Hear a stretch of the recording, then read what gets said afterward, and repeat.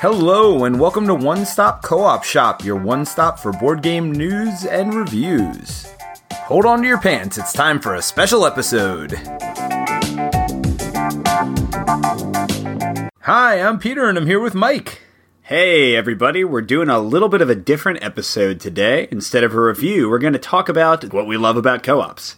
Yeah, and along with those, we're going to talk about some games specifically and how it meets that criteria that we're looking for. So we're sticking with our top 5 format. We're just changing it up a little bit and not talking about one specific game this week.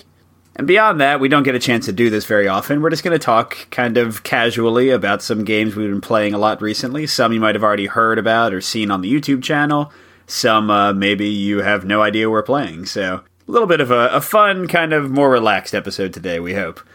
And you guys might have noticed from the intro, both this week and last week, and I know we talked about it 2 weeks ago, but just as a reminder, we are changing the name of the podcast to the One Stop Co-op Shop podcast. So if you haven't done so already, subscribe to it. So that way, when the name change officially goes through, you will get all the new episodes and not have to search for them. Yeah, we just thought it would make sense to kind of combine the brand into one brand. Absolutely. All right, well, let's get in this top 5 list. Mike, I'm kind of curious about your list, so why don't you start us off this week? My number 5 is that cooperative games fix game types that I want to love, but either don't enjoy fully competitively or don't work too well for me competitively. And this applies to a lot of genres, but specifically I'm thinking of party games, dexterity games, and real-time games. So in all 3 of those cases, party, dexterity, and real-time, competitive games in those formats have issues for me. With party games, almost all party games that we used to play when we were younger were games like Taboo, which I love Taboo, but it's always like a team versus team or one player versus another. And, you know, you can celebrate with your team, but it's always kind of at the expense of the other team. And don't get me wrong, I'm a competitive person in a lot of ways, and I would enjoy those kind of things, but it never quite felt like what I really wanted a party to be. I wanted a party to be everyone kind of loving and enjoying each other's company and not potentially attacking each other in game form. So compare that to like Codenames Cooperative or Just One or all these other kind of casual games for small parties. And it's just an amazing experience with the cooperative thing there. And then also with real-time, I used to play a game called Jab, Real-Time Boxing, that was just a complete mess to play competitively, because there's so many kind of like rules ambiguities when you're trying to fight each other in real time and resolving rules issues as you go. But in cooperative, you can kind of just laugh about the mistakes and figure out those things together. And you can even play some games with no real time and just kind of going at whatever speed you need to learn the game. So I think for a lot of genres that I want to like, but that I have difficulty with or trouble with in competitive, cooperative kind of fixes that. And no, I didn't mention dexterity games, but as you've probably heard before, I'm terrible at them. So at least in a cooperative dexterity game, I can be I could be terrible with the team, and they can all, you know, just suffer with me as I make us all lose. Well, and I'm going to get to more on that point a little bit later on. Not you making us lose, but something similar to that. I hope number 1 is that Mike loses Mike loses us games all the time. Number 1. Yes, he does. So my top 5, the way I went about this, it's a little bit more general categories. And I will say that not all of these are exclusive to cooperative games, but I think cooperative games, in my estimation, do these better than competitive games. And that's kind of the angle I came at this list with. With that being said, my number 5 is the bonding experience, and I think you talked about this a little bit. It's the difference between playing blackjack versus playing craps in a casino. Basically, the bottom line is, in craps, when you win, you all win together. In blackjack, somebody could be really hot at the table and winning, and they're having a great time, and everybody else is like frowning and looking at them angrily as their money pours out of their pockets. So it's kind of a win together, lose together situation, and that is something that cooperative games do that competitive games certainly don't do. And some examples of this that I thought of that really, really exemplify this and even take it to the next level of bonding. I mean, The Mind, I've talked about it over and over again. That is literally a game where at the beginning, everybody's kind of flailing in their own directions. And then you kind of get this shared bonding experience where you just get better at the game together. And another one I thought of for this is Mysterium. So Mysterium, you have one person being the ghost, and they're not saying anything, and they're giving you these somewhat random clues.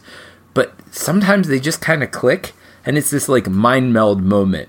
And when it happens, everybody gets super excited and celebrate together. So those were two examples I thought of that really brought bonding to mind. Yeah, great points. I'm not as big a fan of Mysterium, but the mind is definitely one that leads to real bonding moments. And yeah, totally get what you're talking about. My number 4 is a little bit of a selfish one, but it certainly applies with me doing all these reviews and playthroughs and everything. And that's that, in general, not all, but most cooperative games naturally lend themselves to solo play as well. And I'm somebody who likes to play games all year round, likes to play them all days of the week, and that's just not always possible. So the fact that I can take most cooperative games and either play as one character or sort of pretend that I'm 2 players and just play open-handed, it definitely greatly increases their value to me and gives me a lot more play out of them. 2 I thought of especially, 2 of my favorites of recent years, Spirit Island and Street Masters. I enjoy playing both of those cooperatively quite a bit, but I play the heck out of them solo, and they're tons of fun in either way. Yeah, those are some great examples. So moving on to my number 4, I thought we were going to overlap more, but I thought I had like the top 5 things, and it was a definitive list, but apparently just for me. Well, no, I mean, this was it was a more generic kind of topic, like what do you love or what's special about co-op games? So I definitely went with, I guess, a bit more, I would say, like a more emotional, like personal level of my list. So I think it's cool. We'll have the least converging lists we've ever had. And watch, number 1, 2, and 3 are going to be the exact same now. Maybe. All right, so getting on to my number 4 is the scalability. And I mean several things by that of cooperative games. Number 1, difficulty levels. What your group does as a group, and again, that's kind of going back to the number 5 point of bonding. Everybody's in this together. You can scale the difficulty based on the prowess of the group. Whereas in competitive games, you really can't do that. You're not changing the difficulty level of the game. Maybe you'll add more expansions and increase complication, but it's not going to change how hard it is for somebody to play. And somebody who's good at that game is probably going to remain good at that game. And that's the other part, is handicapping. Some games that do this really well, Sentinels of the Multiverse, Aeon's End, they have these champions that are more or less difficult to play as. They have enemies that are more or less difficult to play as. So if I'm really good at the game, I can play one of these harder champions that are more difficult to use and be able to play at the same table as you, and we can play against one of the easier enemies, and now my difficulty doesn't come in from the enemy himself, but it comes in from my character and trying to make that character work. So I know we talk a lot of times about balance, and that's the one thing I do like about co-ops is they don't have to be 100% balanced as long as the difficulty scaling is right. And as long as you let people know kind of where those hero balances are, and that way they can choose to use a more difficult hero if they want to. My number 3 really does align very well with that one, so I guess we have some overlap. I said that I focus specifically on the difficulty scaling, and not just that you can tailor the difficulty based on your group, but also that you can tailor the difficulty based on the experience you want to have in that play. With a competitive game, I can't set it up so that I'll have an easy win. And if I do, I generally don't feel satisfied with it. Like if I go into an elementary school to play chess with somebody for the first time and then destroy them, I'm not going to be like, yeah, I'm the winner, the big winner. There's no, well, I guess some people might feel that way, but there's no joy for me there in that kind of play experience. But, and it's funny, actually, I had Sentinels as the exact same example as you here. In Sentinels, I can, my wife and I can sit down and play against Baron Blade with some of the strongest, easiest heroes. And it's not like it's not a satisfying experience just because it's a pretty easy win. The play of the game is fun, and the cooperation and working together is fun. So sometimes we just want to have a casual experience where we know we're going to mop the floor with the guy, and that is just as enjoyable sometimes as a really tough game. And on the other end, we can make the difficulty stupid hard, like some of the more difficult levels of Codenames Duet, or trying to get a perfect game in Hanabi. And instead of being angry when you get crushed in a competitive game, you often have either feelings of inferiority, I know I do, or feelings of anger toward the player that beat you, and you want to be socially polite, so you have to kind of tamp those down and control them.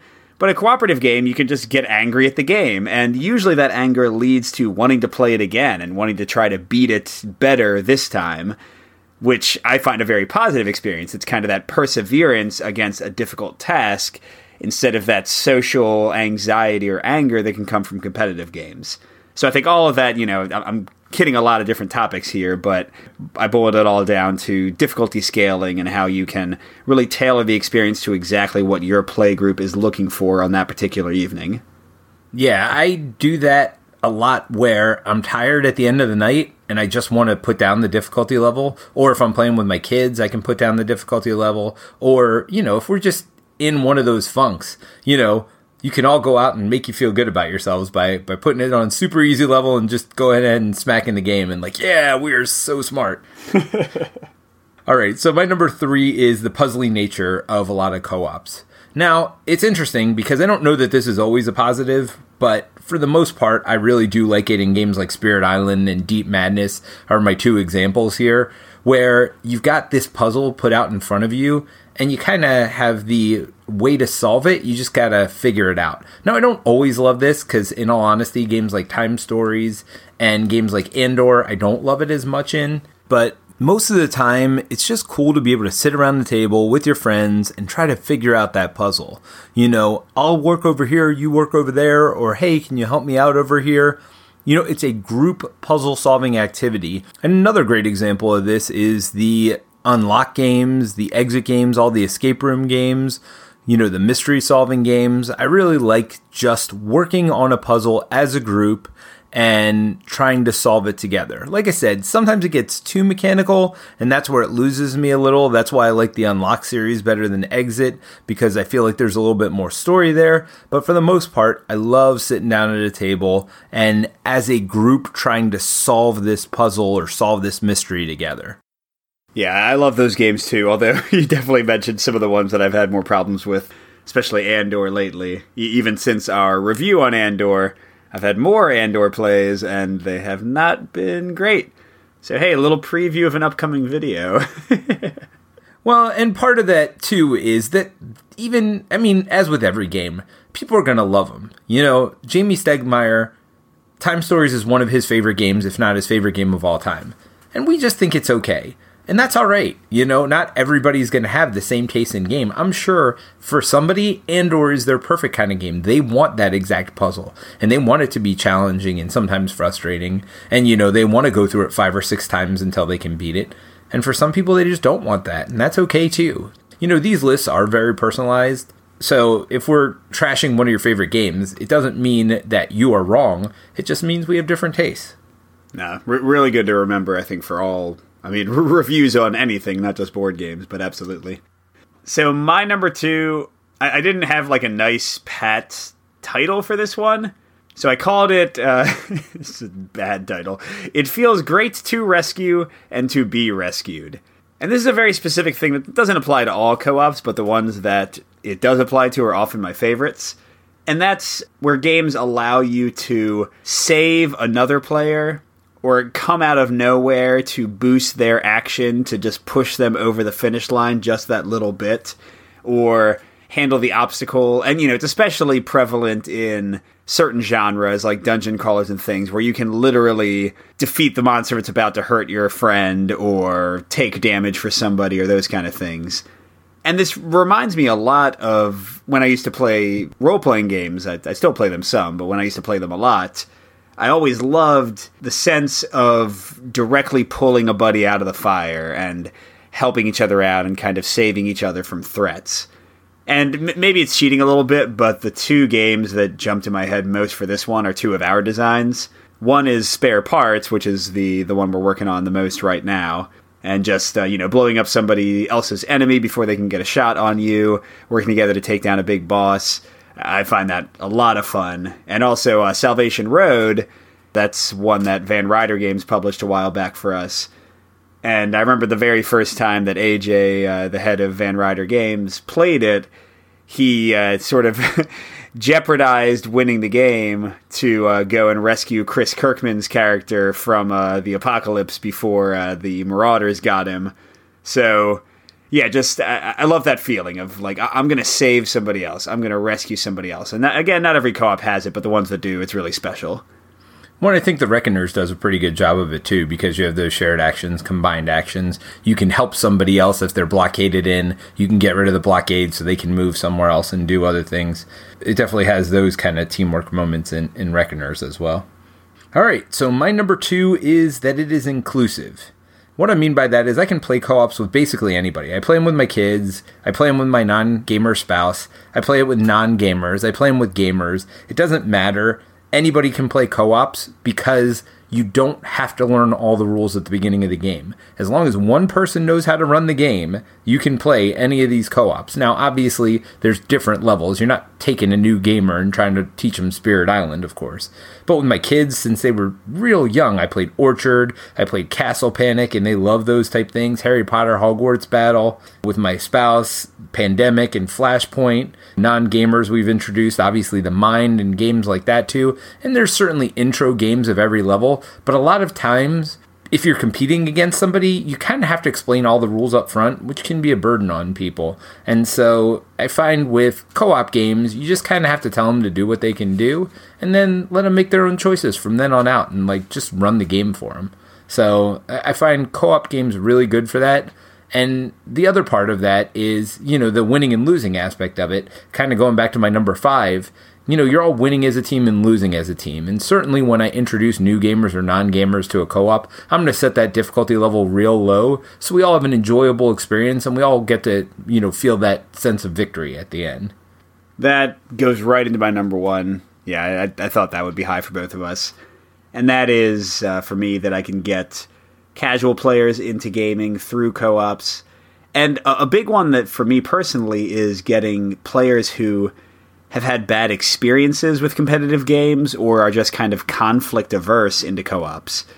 3 examples of that. My wife generally has a hard time losing at competitive games, and will often get very mad at me when I'm the one who wins, which has led to me sort of needing to throw games or not play my best in a way that's, I think, unsatisfying for both of us. My stepdad had a lot of bad experiences with competitive games and people kind of winning and bragging about it back when he was a kid. And I imagine a lot of people have this kind of sort of mental trauma associated with games. So he doesn't want to play games at all. And the only way I've been able to kind of slowly bring him back into enjoying that kind of hobby is through cooperative games. And then the big one that I'm going to actually use some example games for is my son, Harrison, who's 6 years old now. And you might have seen him in one of my YouTube videos. I think he was on the Stuffed Fables video. But yeah, I tried to play sort of some of the traditional kids games with him, like Candyland and those kind of things. And when he lost, he would cry, and he would have no fun at all. And again, I was in sort of the situation where I either had to let him win or just kind of not play the game if I didn't want to actively upset my son. And maybe some parents would have said, hey, you know, it's important for him to learn how to lose, just tough through it, let him suffer through it. But I don't know. I don't believe in that. So I kind of went through like a slow progression with him. So first we played some of the games you just said, like the Haba games, which you let me borrow. Then we played Forbidden Island. Eventually we got to more complicated ones where I would just kind of help him out as much as needed, like Space Alert for some reason, even though it's a pretty complicated co-op. He wants to play that a lot. And now, just recently, in the last probably 6 months or so, I've been able to get him to play competitive games. And he's just kind of used to gaming and used to rules and used to the feeling of losing in a cooperative game. And I've noticed that he tends to do a lot better with competitive games. Now, he'll still get upset when he loses. He's 6 years old. But it's not like it makes him not want to play the game anymore. He takes it in stride and kind of moves along with it. So I'm going to talk about one of the competitive games we've been playing a lot recently in my games I've been playing section of the episode. But yeah, it's been great to work with, especially my wife and my son, to kind of use cooperative games to get them to be more avid gamers overall and to have a more positive experience with games overall. Yeah, I think that's going to be high on most cooperative gamers' lists. A lot of us have families or just a lot of non-gamers in our lives that we want to share our gaming enthusiasm with, and I think cooperative games are certainly one of the best ways to do it. Oh, man, absolutely. But yeah, I'm curious what your number one is. I thought that might be it. Yeah, so my number one is one thing I think cooperative games, for the rest of the list, I said, maybe there are some that do, maybe there are some that don't do as good a job as cooperative games at doing these things. Number one, I can't think of a game that does this as well as, like, most cooperative games, and that's telling stories. So let me start with kind of the failures that I see. Tales of the Arabian Nights, right? That's a storytelling game where the competitive nature of it's just silly. I mean, it's not a competitive game at all. It's more of a, whatever you want to call it, but, there isn't much strategy to it. And so I feel like that one, as far as a game goes, is kind of a failure as a competitive game. Above and Below, same thing. The stories are great and the gameplay is great, but they don't really work together very well. And so I think that a lot of times when competitive games try to do this, they're fighting against themselves, whereas cooperative games, the story just kind of blends in. And some examples, I mean, pretty much any dungeon crawl you've ever played typically does a pretty good job. I think Descent does a pretty good job with their new app at integrating the story. I think one of the best ones I played is Mansions of Madness. You definitely feel the story bleed through, and it can surprise you at moments by having things jump out at you, and you're always dreading, that next evil phase that comes up. So I think they can, evoke emotion, have you remember those stories. So the probably number one for me, though, is Pandemic Legacy Season 1. It had such great story moments, more so than I can ever remember in any competitive game I've ever played. Yeah, there are gameplay moments in those games that I'll remember, but not really story moments the way they've done it in Pandemic Legacy. So I just think that cooperative games do this better than competitive games. Now, I'm sure people are going to think of examples that probably contradict this, but I couldn't think of any really good storytelling games that are also good competitive games as well. Yeah, and I think the very act of kind of hearing a story and experiencing a story is a shared experience. So it is awkward to force it to be competitive. You brought up Arabian Nights. What I'll bring up is Sherlock Holmes Consulting Detective. There's no reason that game can't be played cooperatively, and I certainly play it that way. We just kind of all talk through the case and try to solve it together, and we've seen that kind of thing with Detective and Chronicles of Crime and similar games recently. But I think in the official competitive rules for Sherlock Holmes, you're supposed to, take turns passing the book around and picking where to go and silently reading and silently taking notes. Or maybe you read out loud, but yeah, in any case, the idea that I think especially older games that when cooperative games weren't really a thing yet, or at least weren't a popular thing, felt the need to shoehorn in competitive rules in places that did not need them at all. I'll bring up Defenders of the Realm. That game is a pure cooperative game, and then they're like, hey, but here's a random point scoring method, and you won more than everyone else, and it's like, oh my gosh, you don't need that. So yeah, I'm very glad that games have come around to being able to just be purely cooperative, and it's not like an embarrassing thing that you need to kind of hide in your game. And yeah, sorry, I sort of went away from the story thing, but yes, stories are great, and cooperative games tell them really well. Nice. All right, so now we're going to get to what we've been playing lately. So here's my suggestion. I suggest we start with the cooperative ones, and then people who are listening to One Stop Co-op Shop and don't want to hear about our competitive plays lately, we can kind of leave those for the end, and then you can, turn it off if you want and don't have to listen to the end. Although, for those of you who don't listen past the end credits, the bloopers for this one are going to be pretty good, I think. So you should definitely stick around and at least fast forward to them. When I will say I only have a single game on here that can't be played cooperatively, and it's getting a cooperative expansion on Kickstarter later this year. So you won't have to skip too much for me, but Peter, you've definitely been playing more competitive games, I think, than I have. Well, yeah, and my kids are getting to that age, and both of my kids, I'm really having fun playing with them. Mostly cooperative still, but certainly some competitive as well. So, by the way, a lot of these, I'm clearly to get all the videos and reviews and things on the YouTube channel, I have to be playing games at a pretty good clip, so I don't always get to. It is rare that I have a lot of time to play games that aren't being reviewed or covered on the YouTube channel. So just keep that in mind. You might have either seen these already or will be seeing them. But what I've been playing recently is Magic Maze. I think we reviewed Magic Maze a while back, right? Absolutely, yeah. Yeah, so Magic Maze sort of came back for me for two reasons. Number one is that Harrison has been enjoying it and has been requesting it. Not all the time, but he definitely likes it. And, you know, we did the whole thing where we played without the timer, but now he's actually gotten good enough that we can play with the timer, and it's just awesome, you know, that game's great for reaching that Zen state where you're working together without saying anything, and we've gotten there. Like, we've beaten some of the easier levels with no talking whatsoever and with the full timer in effect.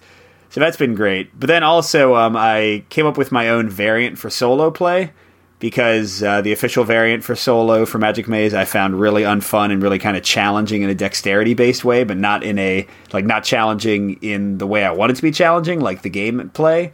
Shocking. You took the dexterity element out of it? Well, again, it's only dexterity for solo. Like, there is no dexterity in the game. I'm kidding. Well, yeah, I'll remove dexterity from any game that I can.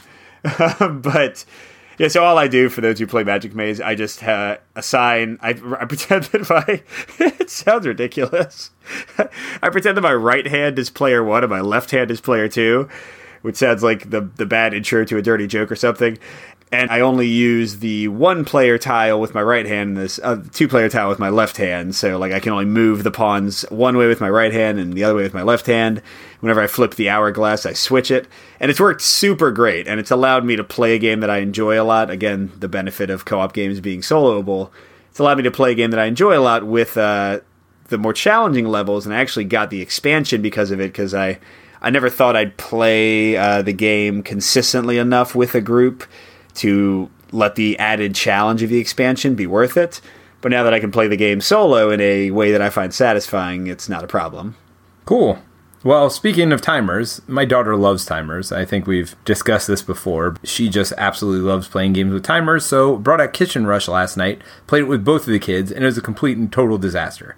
It was just awful. I mean, we couldn't do anything as a team.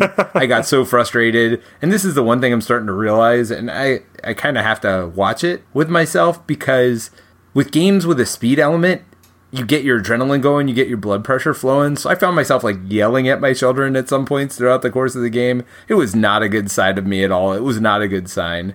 So tonight, I was shocked when she requested to play it again, and I just told myself to be calm, don't worry about it, and we had a great time. And so it's funny, I think this is one we're going to probably end up reviewing here soon, but I was shocked at how different my experience was, and just, I don't know, those real-time games really do get your blood flowing, and if you're in a tired mood, you're cranky anyway, you got to watch out playing those things with people. That is one word of caution for real-time games, I guess. Yeah, absolutely. I let you borrow Kitchen Rush, right? Yeah. All right, well, I'm glad you didn't just have a terrible experience with it. Oh, yeah, my son wanted nothing to do with it today. And then my daughter's like, hey, can we play that kitchen game? I'm like, yeah, absolutely. That's great, man. I'm glad you pulled it out. So, another game I've been playing a lot recently is Tournament Fishing, which you've already seen a playthrough and a review of, and you know I'm a pretty big fan of, but it is, for whatever reason, I have zero interest in fishing as a, like, activity. I did it a little bit when I was a kid and didn't really enjoy it. But this game, I really like the co-op mode and the solo mode with it. I just recently, so to give the full story, I got a copy of the game from the designer for free, did a playthrough, did a review, liked the game so much that I sent it to another reviewer, Liz at Beyond Solitaire. Plug to Liz, she's amazing. And I ordered my own copy when they were having the sale on Game Crafter. So I got that and 2 expansions. I've got it set up on my table right now, because I haven't gotten to play the expansions much yet. But yeah, it's a great little deck builder. Awesome, really quick, fun with solo.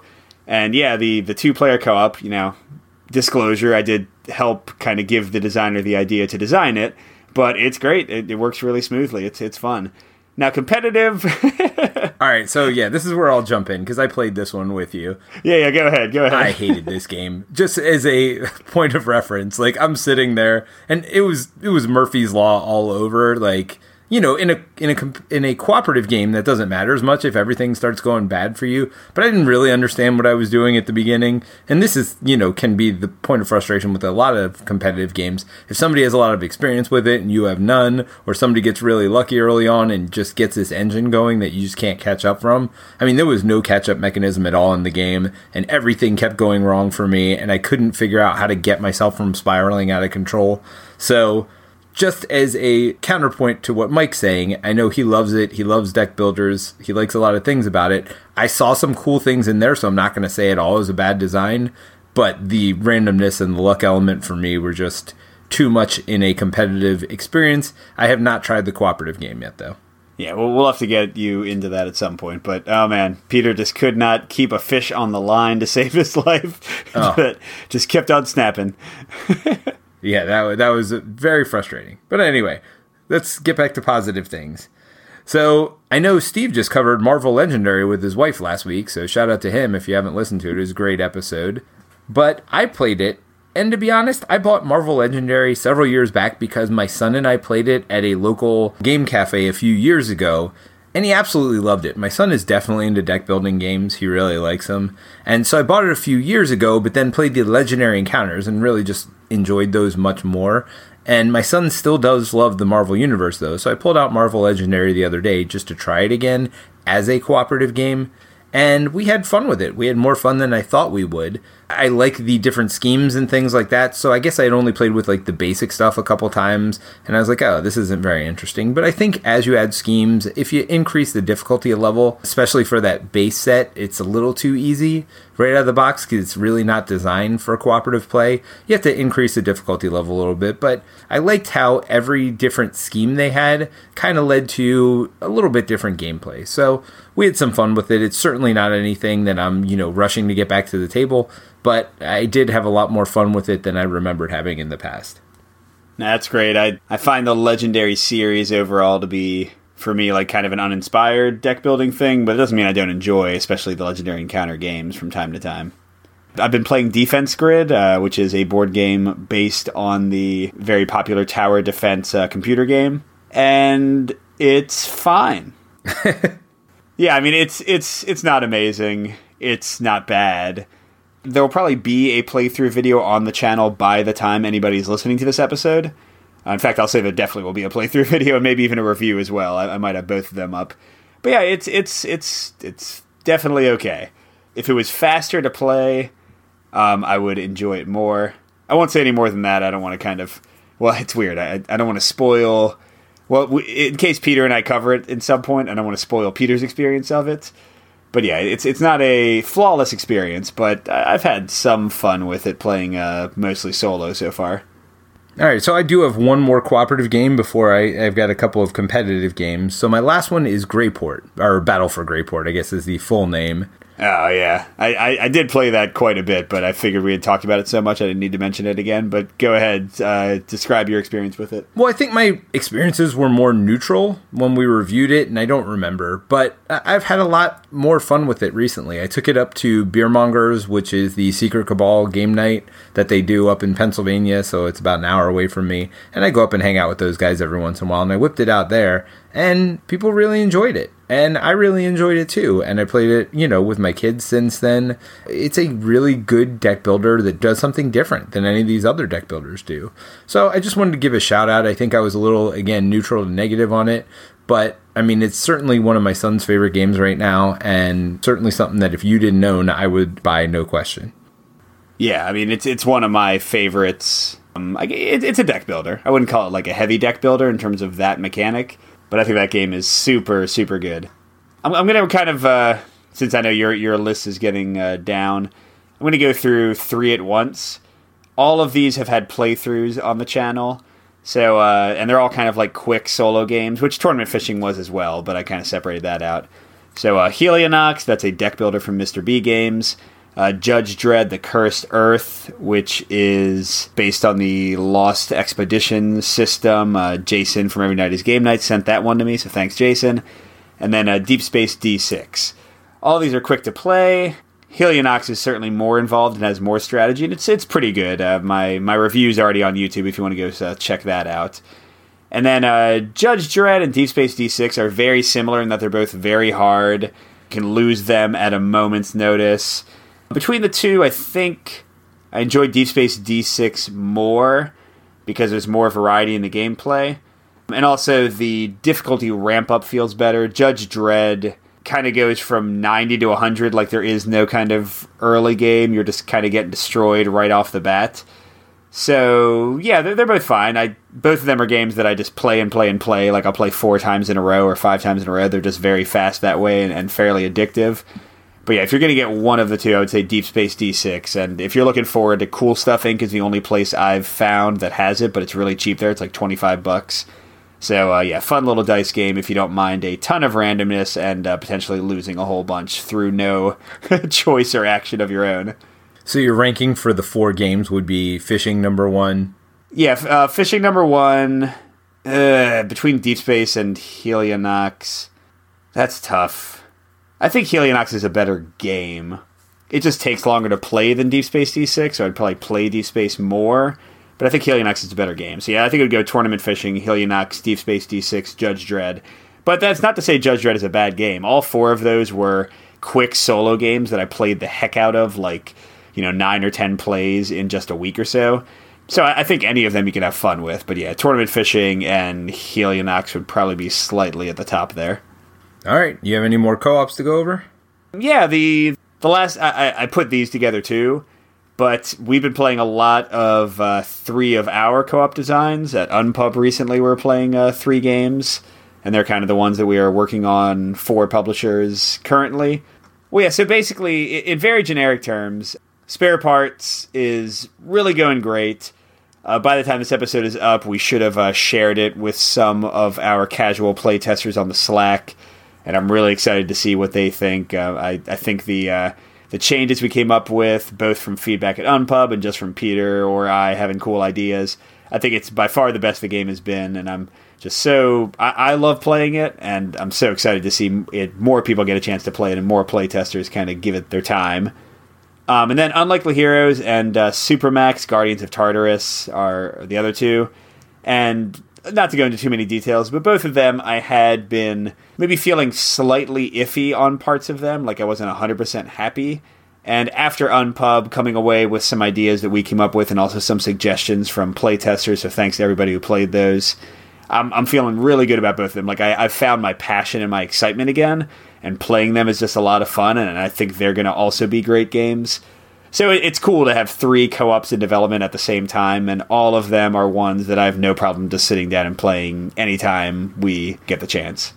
Yeah, I mean, I felt great and awful after Unpub, because I felt like we had so much work left to do on the designs, but at the same time, I knew all of them were getting better. And so that's one of the cool parts about Unpub. I mean, we've talked about it in the past. For any designers, I would certainly recommend doing it. It puts your game through tests that you just can't do on your own, or you can't even do with your local game group. When they get pressure tested over and over and over again, you get to see it played 3, 4, 5 times in a row. The cracks start showing. People start seeing the same exact things over and over. This is my problem with the game. This is my problem. And you just get to see it played over and over multiple times, and it really does bring the best out in the games. So Unpub was definitely a great experience for that. All right, so I guess that concludes the cooperative portion of the reporting what we've been playing. So, Peter, what's something competitive you've been playing recently? Well, there's one that kind of sticks out, and I'll cover that one first, which is Meeple Circus. It's something I bought at Unpub, actually. They have a vendor there that sells published board games, and it's a dexterity game, so I know you're going to love it, Mike.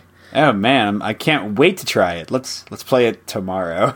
But it's a dexterity game with a little bit of strategy element, so you actually get to draft the pieces that you are going to build up into these cool shapes. And the dexterity element isn't that difficult, so anybody can kind of stack these meeples, horses, elephants, whatever they are, into these patterns that they have. It's just some people may take longer than others. And there is certainly a bonus for being the first one to complete it. You get like 2 extra points, but the game goes to like 50. So, I mean, it's not like you're going to win or lose. I mean, you may, based on those couple extra points. But it's just neat to see what kind of how you decide to use your pieces, and because sometimes you'll have 3 or 4 different options in how to use them, and just trying to figure out how to use them to their best advantage. And it's something anybody can play because it's a stacking game. You say, all right, these are the 4 patterns you're trying to make. Get your pieces you want to get, and then go ahead and try to make them as best you can. And so I played it with the kids. The kids absolutely love it. Played it with our old neighbors who we play games with. They really enjoyed it. Linda loves it.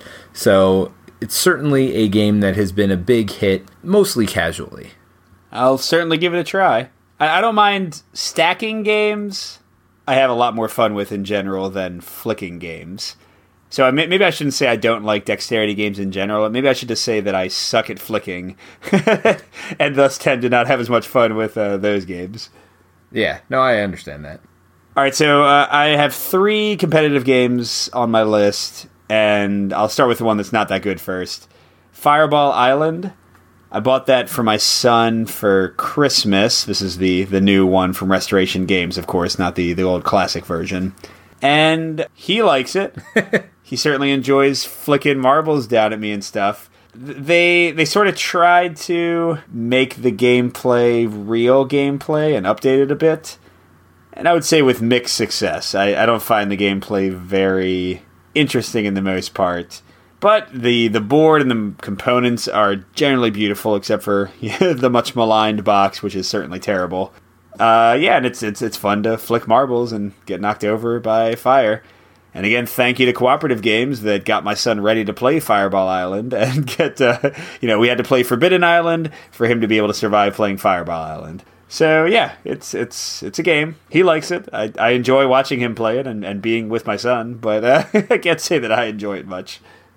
Yeah, so the next one I'm going to talk about is Black Pirate. This is another one. My kids saw it. They've been really into the Pirates of the Caribbean theme lately, and they saw that at a pirate game, and they're like, oh, we need to try that one. And we had a great time, and it is very competitive. It is one of the most competitive games I have as far as like direct conflict goes, because you're sitting there blowing up each other's ship, you're stealing stuff from each other's hulls, and things like that. So it is very confrontational in that way, but also very simple and straightforward, so there's not really any hard feelings. When your person gets blown up, they kind of come right back on the board. So the kids and I have had a blast with that. I've had a blast with that no matter what groups I've played it with. From casual gamers, I mean, you're certainly not going to make it, your heavy game of the night, but it is a fun game. You have 3 ships. You have a merchant ship where you're just basically pick up and delivering. You have a pirate ship where you're basically trying to rob everybody else's merchant ships. And then you control the navy as well. And everybody controls the same 2 navy ships. And so they're trying to blow up the pirates. And, you get gold for blowing up people's stuff. You get gold for delivering stuff. And then you kind of get to upgrade your stuff, which is cool too. So it starts out really simple and it builds really well. So I think it does a lot of things really well. And it's a fun, casual, yet competitive experience. Nice. Have I played that one? I think you might have. It's probably been a while though. Is that the one where there's like a neutral pirate that's sailing around, or? Yeah, you have 2 neutral navy ships, and they're blowing up the pirate ships. Yeah, that was a good game. Like a fairly lightweight. Yeah, no, I like that one a lot. I wouldn't mind playing that again. Absolutely. Well, I have it for sure. All right, so I got 2 more. How many more do you have? I have 2 more as well. All right, cool. So next one is Dice Throne. And I'll say big thanks to Dave on our Slack. He's the one who suggested this game to me, and I picked up the core set, which was kind of in between print editions, I think, but my local game store, which sadly has closed since I bought them, my local game store had it in stock just by chance, so I got the Season 1 set. And, man, this game is... It's Yahtzee with, like, card play, but, sort of asymmetric, different characters you can play as. And it is tons of fun. I mainly play it with my son, actually. My wife kind of didn't enjoy the competitive thing. This is getting back to our earlier discussion. But my son didn't mind it as much, and also he just seems to win a lot. Like, that guy can roll 5 of a kinds like nobody's business. Well, who goes for it? That's why. No fear. That's right. Yeah, exactly. Well, yeah, no, that is very true. Like, I'm like, well, 5 of a kind, that's never going to happen. But he'll be like, every roll, he's like, 5 of a kind's coming, Dad. And, nice. Sometimes it does. So yeah, it's a really fun dice chucker. The variety in characters is really pretty exciting and like cool to explore. I love those kind of games like Sentinels and Street Masters and Spirit Island and all of that. So yeah, it's a great time, and I did mention that one of the games I was going to talk about is going to be cooperative, and the next Kickstarter, Season 3 for Dice Throne, is all about like a big extended cooperative way to play the game. So I will be a day one backer of everything for that because Harrison already loves the game, and if I could play it with him instead of against him, man, that would just be that would be the only game we'd play for quite a while, I think.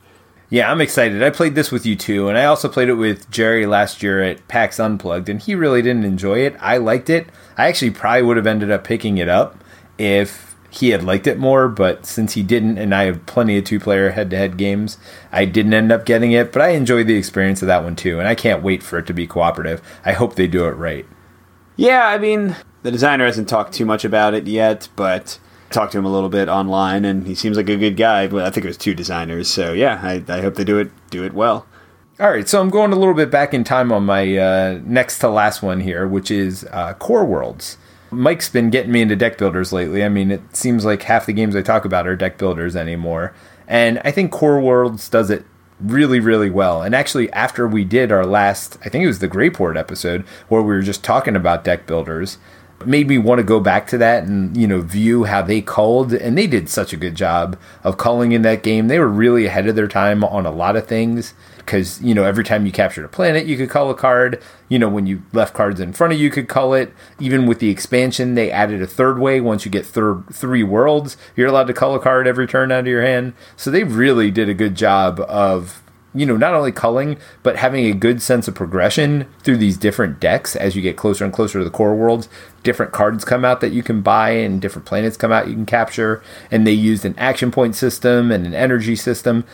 And it's a little more complicated probably than I would like it to be, but it's still a ton of fun. And I think they do some things really well in that one. So had a lot of fun playing with Nicholas Core Worlds. Yeah, and that one was one of my favorite games, like overall, and definitely one of my favorite deck builders.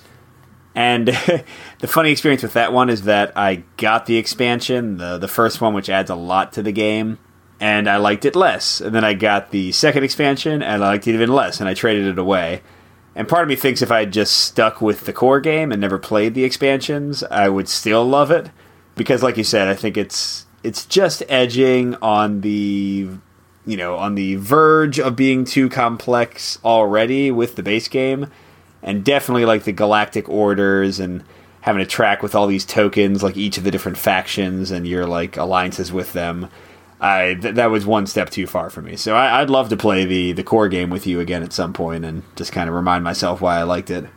Yeah, the only thing we use from that, because I don't even use the events from that, well, I actually think the events are probably the worst part of that Galactic Orders expansion. I wouldn't mind using the different factions, because in all honesty, it's pretty easy. You probably wouldn't factor it into your deck building that much. I mean, maybe if you were an expert you would, but basically anytime you play a card with a symbol, you put a token on it, and those tokens just help you. They help you get out of situations that you wouldn't be able to normally. So that part wasn't a step too far for me, even though I did not play with it last time. But the one thing I do love is that new card that once you have 3 worlds out, it lets you cull every turn. Oh, absolutely. That's great. I would definitely always use that. I think it's great. I mean, I'll certainly play just the base with you at any point. All right, so my last one, and then you can finish us off. If you've been on our Slack, I've been talking about this game a lot. If you're Peter, I've been talking to you on the phone about this game a lot. I've done a video of it. Root, which is the Leader Games, asymmetric animals fighting over a forest game. I got Root based on the Kickstarter, which is finished by the time this episode is playing. I got it because the Kickstarter told me that there was this better bot project that's been working on making really good AIs for Root, like Automa in the same fashion as Scythe, which I love playing solo. So with that, I'd always wanted to play Root, but I had a pretty bad experience getting Vast, Leader Games' previous game, and playing it with Peter and Jerry. It just went over not at all, and then I tried playing it solo, and the solo play was terrible.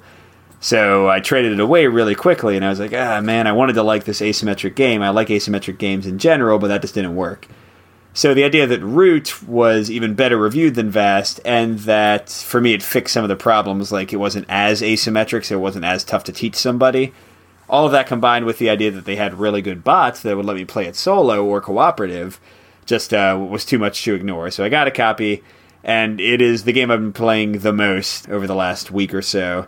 I think I've played it like 10 times in the last week, and I'd love to be playing it right now. I probably want to play it tomorrow. I mean, there's so many games fighting for my attention right now, like games that I have to do reviews and videos of, but if I had to pick one game, besides maybe Spare Parts, because I enjoy that and we're designing for it, Root would be my top choice every time. I can't wait to teach to my wife.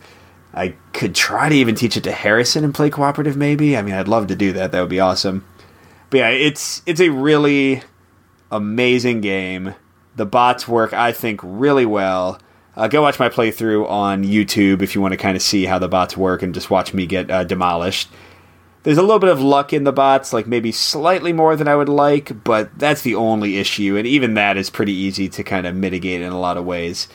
So yeah, I think this game is just bonkers good.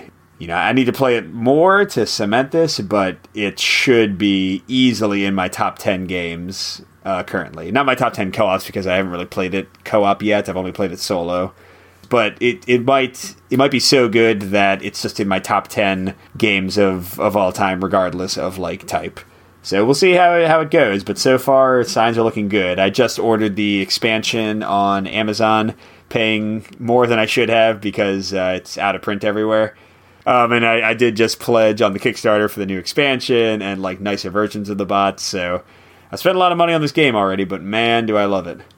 Yeah, I'm glad you liked it. I thought it was okay. I mean, I actually tried to talk you out of buying it because I had played it before, again, up at Beer Mongers with the Secret Cabal guys. I thought it was fine. I actually won that game, so usually when you win a game, you really like it.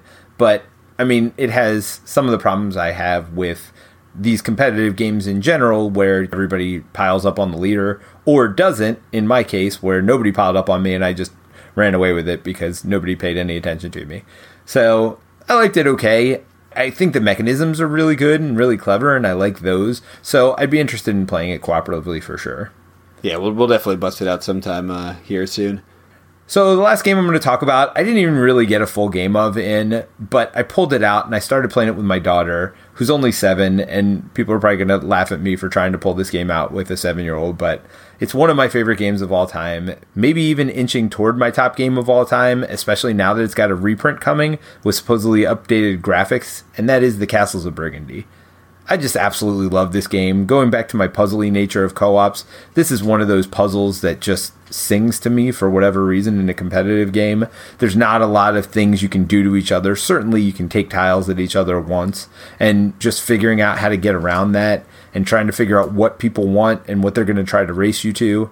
I don't know what it is about it, but I pulled it out again and I started playing it again. And I had played the card game, and the card game's fine, but it's not nearly as good as the board game is. It got me jonesing to play it much more, and actually one of the exciting things was my son saw us playing it, and he's like, "Oh, that looks fun. I want to try that." I mean, meanwhile, while my daughter's brain is like melting over there.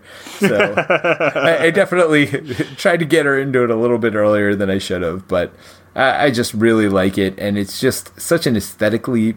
It's funny because people complain about the look of it, and it is kind of dull or drab or whatever.